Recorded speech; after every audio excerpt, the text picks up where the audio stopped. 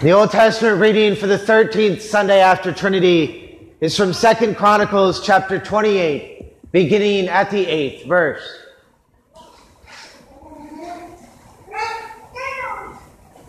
The men of Israel took captive 200,000 of their relatives, women, sons, and daughters. They also took much spoil from them and brought the spoil to Samaria. But the prophet of the Lord was there, whose name was Oded. And he went out to meet the army that came to Samaria and said to them, "Behold, because the Lord, the God of your fathers, was angry with Judah, he gave them into your hand. But you have killed them in a rage that has reached up to heaven. And now you intend to subjugate the people of Judah and Jerusalem, male and female, as your slaves. Have you not sins of your own against the Lord your God? Now hear me, and send back the captives from your relatives whom you have taken, for the fierce wrath of the Lord is upon you." Certain chiefs also of the men of Ephraim, Azariah the son of Johanan, Berechiah the son of Meshillemoth, Hezekiah the son of Shalem, and Amasa the son of Hadlai, stood up against those who were coming from the war and said to them, "You shall not bring the captives in here, for you propose to bring upon us guilt against the Lord in addition to our present sins and guilt. For our guilt is already great, and there is fierce wrath against Israel." So the armed men left the captives and the spoils before the princes and all the assembly. And the men who had been mentioned by name rose and took the captives, and with the spoil they clothed all who were naked among them. They clothed them, gave them sandals, provided them with food and drink, and anointed them. And carrying all the feeble among them on donkeys, they brought them to their kinsfolk at Jericho, the city of palms. Then they returned to Samaria. This is the word of the Lord. Thanks be to God. Amen.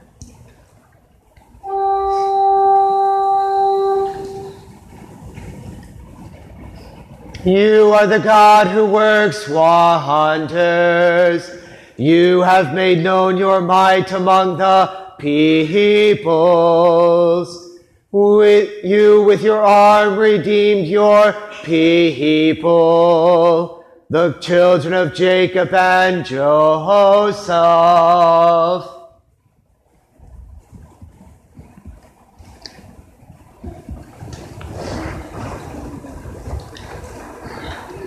The epistle is from Galatians chapter 3, beginning at the 15th verse.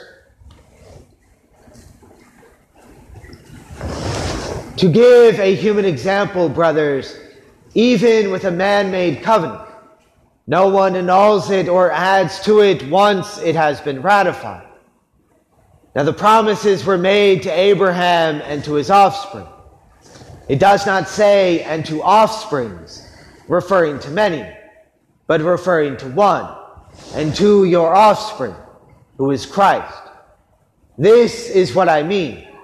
The law, which came 430 years afterward, does not annul a covenant previously ratified by God, so as to make the promise void. For if the inheritance comes by the law, it no longer comes by promise. But God gave it to Abraham by a promise. Why then the law? It was added because of transgression, until the offspring should come to whom the promise had been made. It was put in place through angels by an intermediary. Now an intermediary implies more than one, but God is one. Is the law then contrary to the promises of God? Certainly not. For if a law had been given that could give life, then righteousness would indeed be by the law. But the Scripture imprisoned everything under sin, so that the promise by faith in Jesus Christ might be given to those who believe. This is the word of the Lord. Thanks be to God. Amen. The Holy Gospel is written in the 10th chapter of St. Luke, beginning at the 23rd verse.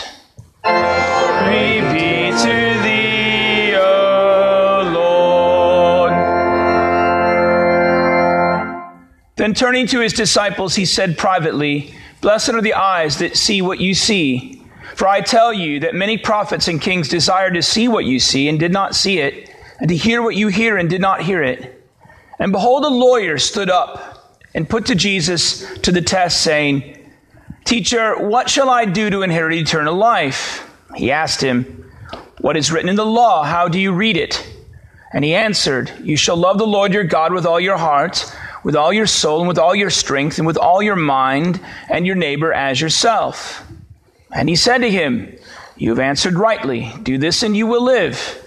But he, desiring to justify himself, said to Jesus, 'And who is my neighbor?' Jesus replied, 'A man was going down from Jerusalem to Jericho and fell among robbers, who stripped him and beat him and departed, leaving him half dead. Now, perchance, a priest was going down that road, and when he saw him, he passed by on the other side. So likewise a Levite, when he came to the place and saw him, passed by on the other side. But a Samaritan, as he journeyed, came to where he was, and when he saw him, he had compassion, and went to him and bound up his wounds, pouring on oil and wine. And then he set him on his own beast and brought him to an inn, and took care of him. And the next day he took out 2 denarii and gave them to the innkeeper, saying, 'Take care of him, and whatever more you spend, I will repay you when I return.' Which of these 3 do you think proved a neighbor to the man who fell among the robbers?"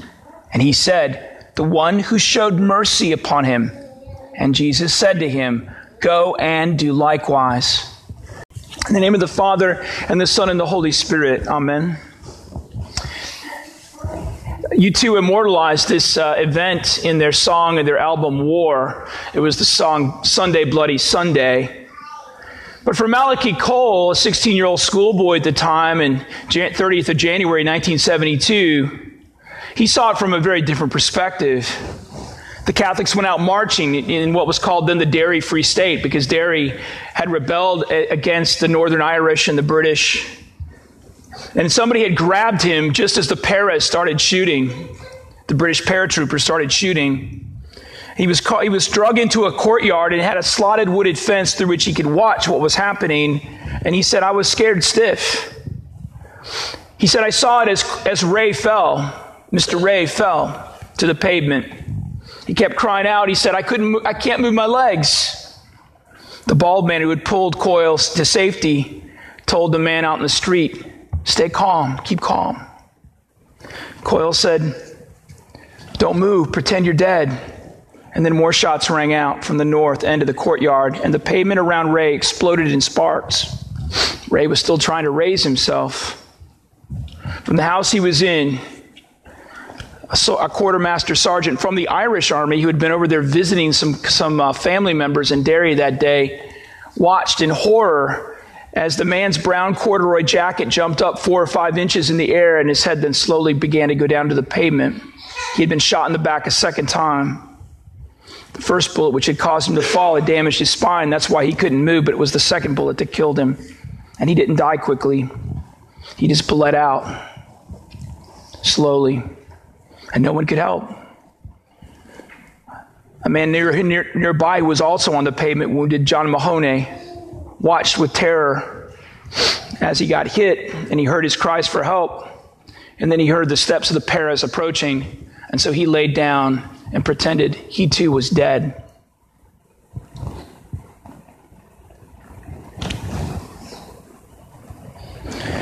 And in today's gospel lesson, we also see a similar sight picture of a dead man lying on a road or side of a road. What seems to be a dead man, or maybe he's dying, but he seems to be dead. Yeah, because a certain man went down from Jericho to Jerusalem and fell among thieves who stripped him of his clothing and left him half dead. And half dead means that he's at the point of death.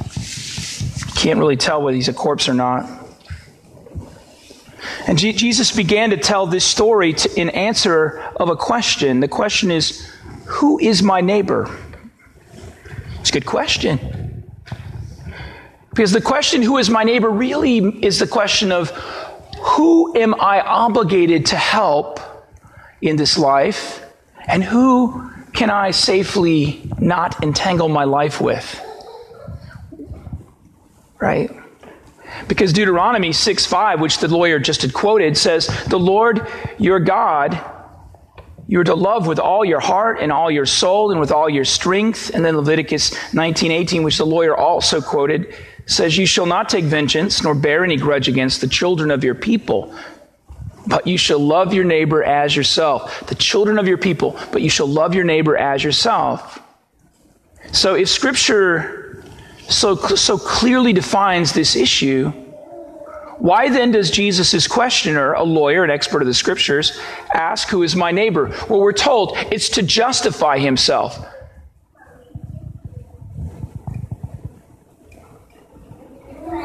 Do we try to justify ourselves? I know I do.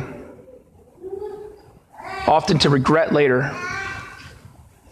Because you see, God calls us, or rather commands us to love our neighbor as we love ourselves. So if a guy ain't my neighbor, then I don't have to love him. That's for certain sure, right? Which brings us back to that unconscious, wounded body lying on the side of the road at the point of death, right? What do we really know about him? We can't speak. He's got no clothing to identify which team he's on, right? I mean, and the priest and the Levite and the Samaritan, none of them saw what happened. So how do they know he's not a perpetrator? He's not a criminal that got the bad end of it? We don't. We don't know any of these things. And Jesus never tells us this guy's name. He remains anonymous. But the implication in this parable is that he is an ethnic Hebrew, which means that the first two guys that pass by on the road, right, and don't stop and don't help, the priest and the Levite are ethnic kinsmen to this man.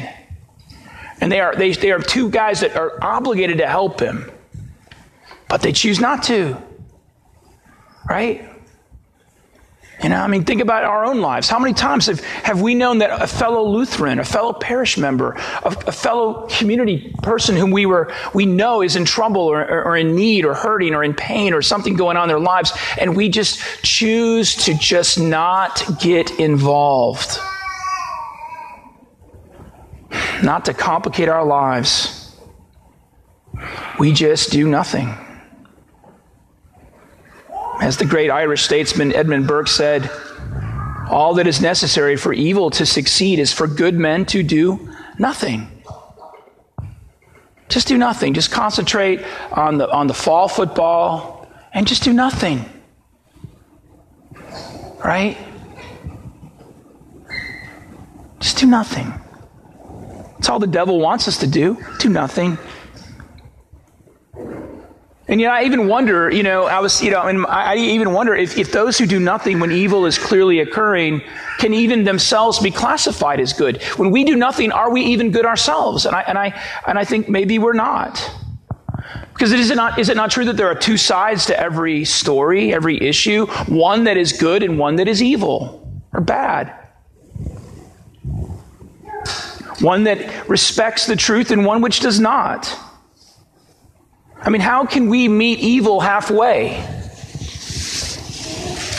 And the interchange between food and poison is it not death that is the only entity that profits? How can the thinker meet the fool halfway? And so in any compromise between good and evil, it is only evil that can profit.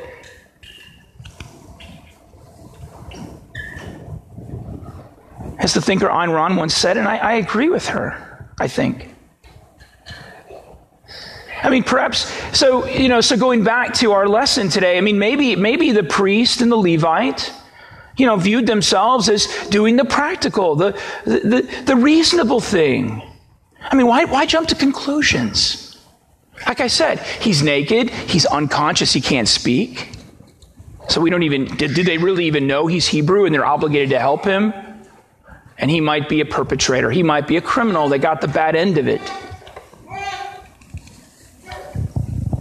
Which is what we see transpiring here, perhaps, right? The priest comes down the road, and when he saw him, he passed by on the other side. Likewise, the Levite, when he arrived at the place, he came and looked. At least he looked better. That he kind of examined the situation a little bit more. And then he passes by on the other side. Now, both have the ability to intervene.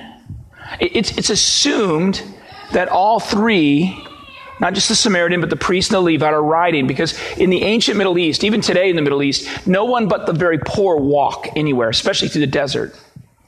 Okay, if you're upper class, which is what the priest was, or solidly middle class, which is what the Levite was, you were riding on an animal through the desert for 17 miles from Jerusalem down to Jericho. You weren't walking. Only the poor walk. So the parable assumes equal potential for service. Everyone, the priest, the Levite, the Samaritan, all are mounted. They all have the ability to intervene. They all have the ability to help. But the priest and the Levite, right? I mean, they don't. Now, the term half dead means literally the guy is next to death. That's what the rabbis understood this term to mean in the first century. The next stage after this is one just expiring, the one actually, like the point of death. But half dead means that they're very close to that point of expiring, that they're unconscious and appear very much dead. Yet what is to be done, right? Like I said, the wounded man can't speak, he's naked, he appears dead. And as I said earlier, since the priest didn't see the attack, the Levite didn't see the attack, who's to say? And we have to understand, we can't too harshly judge the priest and the Levite. I think we make a mistake when we do, right? Because when we judge the priest and the Levite too harshly, we're really saying that we would have done the right thing. And would we have? See, we're all creatures of the environment in which we live. We're all citizens of our time. And back in that time, in the first century, the priests and the Levites didn't just read the Bible, but they also read things like the Old Testament Apocrypha. They read the writings of different rabbis like Ben Sirach, who says in chapter 12, 1-7, that you are to give help to an upright man, but never to a sinner, right? You don't help sinners. You're to do good to a humble man, but give nothing to the godless man. You are not to help the sinner. He might be a sinner. And the religious view at the time, the theology that was popular at this time, especially among the ruling classes of the Hebrews, was that to help offered to a sinner, especially one whom God has struck down, is actually opposing God himself. And I'm a good priest. I don't want to oppose God. But do you want to oppose God?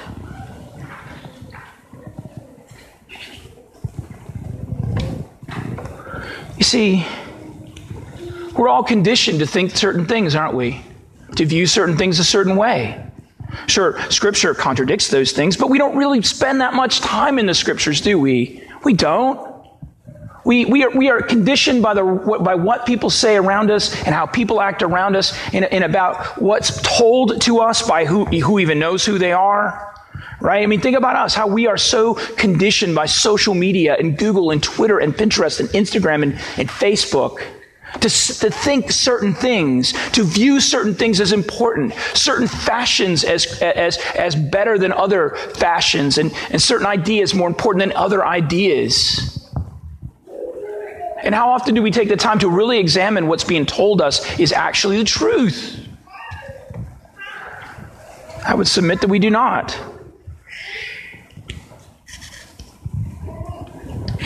So let us not so hastily condemn this priest and Levite. We might be condemning ourselves, right? We should defend the priest and speak well of him, put the best construction on everything. Yet the Samaritan, he resists the conditioning of his times. He ignores the prejudice of his times. And don't kid yourself, there was prejudice back then, real prejudice. The Jews and the Samaritans hated each other. And I mean hated each other. The Samaritans were viewed as half-breeds who worshipped on a false mountain up in Mount Gerizim in what used to be the northern kingdom of Israel. And they were considered by the Jews to be utterly and unmitigatedly irredeemable.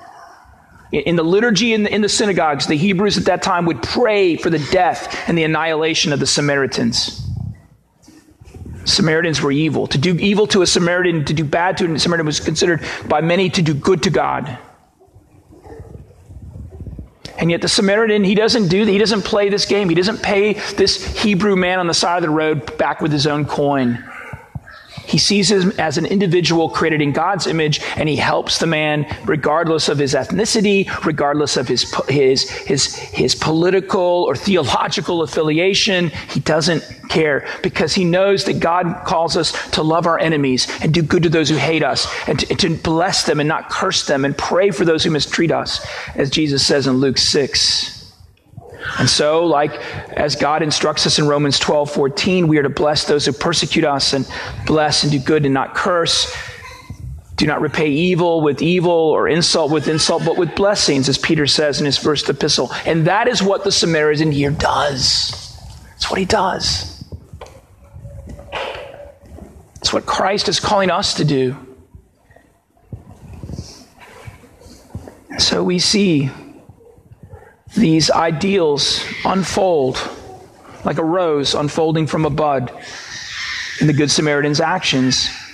He goes to him and he applies to him first aid, bandages up his wounds, pours oil and wine upon the bindings. He sets him on his own animal, brings him to an inn, and then takes care of him. And the next day when he has to depart, he gives 2 denarii to the innkeeper and says, take care of him. And whatever you spend in addition, when I return, I will repay you.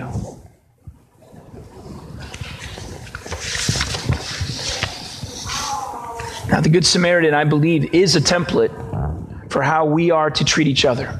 He is. And yet he's much more than that, I believe.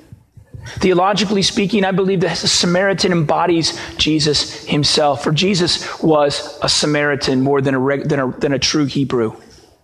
For in his own lineage, there are Canaanites and there are non-Jews. So he's a hybrid. He's a mongrel in ethnicity from the pure-blooded Hebrew, the pure-blooded Jew. Right? And he too comes to us, even though we, through our own words and actions and deeds, show him that we hate him. And yet he comes to us when we're wounded in our sins and our iniquities, when we're dying, when we're half dead in this world. He comes to us because we are conceived in sin and born, and the wages of sin is death, and yet he comes to us and he saves us. He binds up our wounds. He pours on the oil that represents the Holy Spirit that is given to us in holy baptism. And then he gives us the wine of his own blood to drink and taste our forgiveness. And then he takes care of us with his real presence. And then he puts us upon his own beast, the church, and carries us to the inn.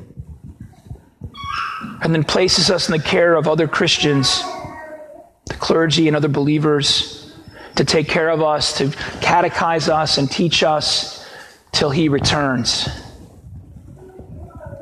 Till he returns. Now, why does Jesus, the Good Samaritan, do this? Does he do this because we are his friend? No. Does he do this because we deserve it?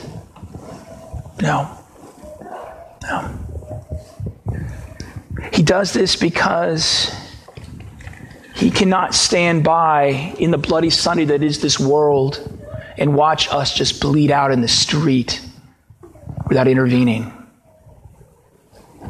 In Jesus' name, amen.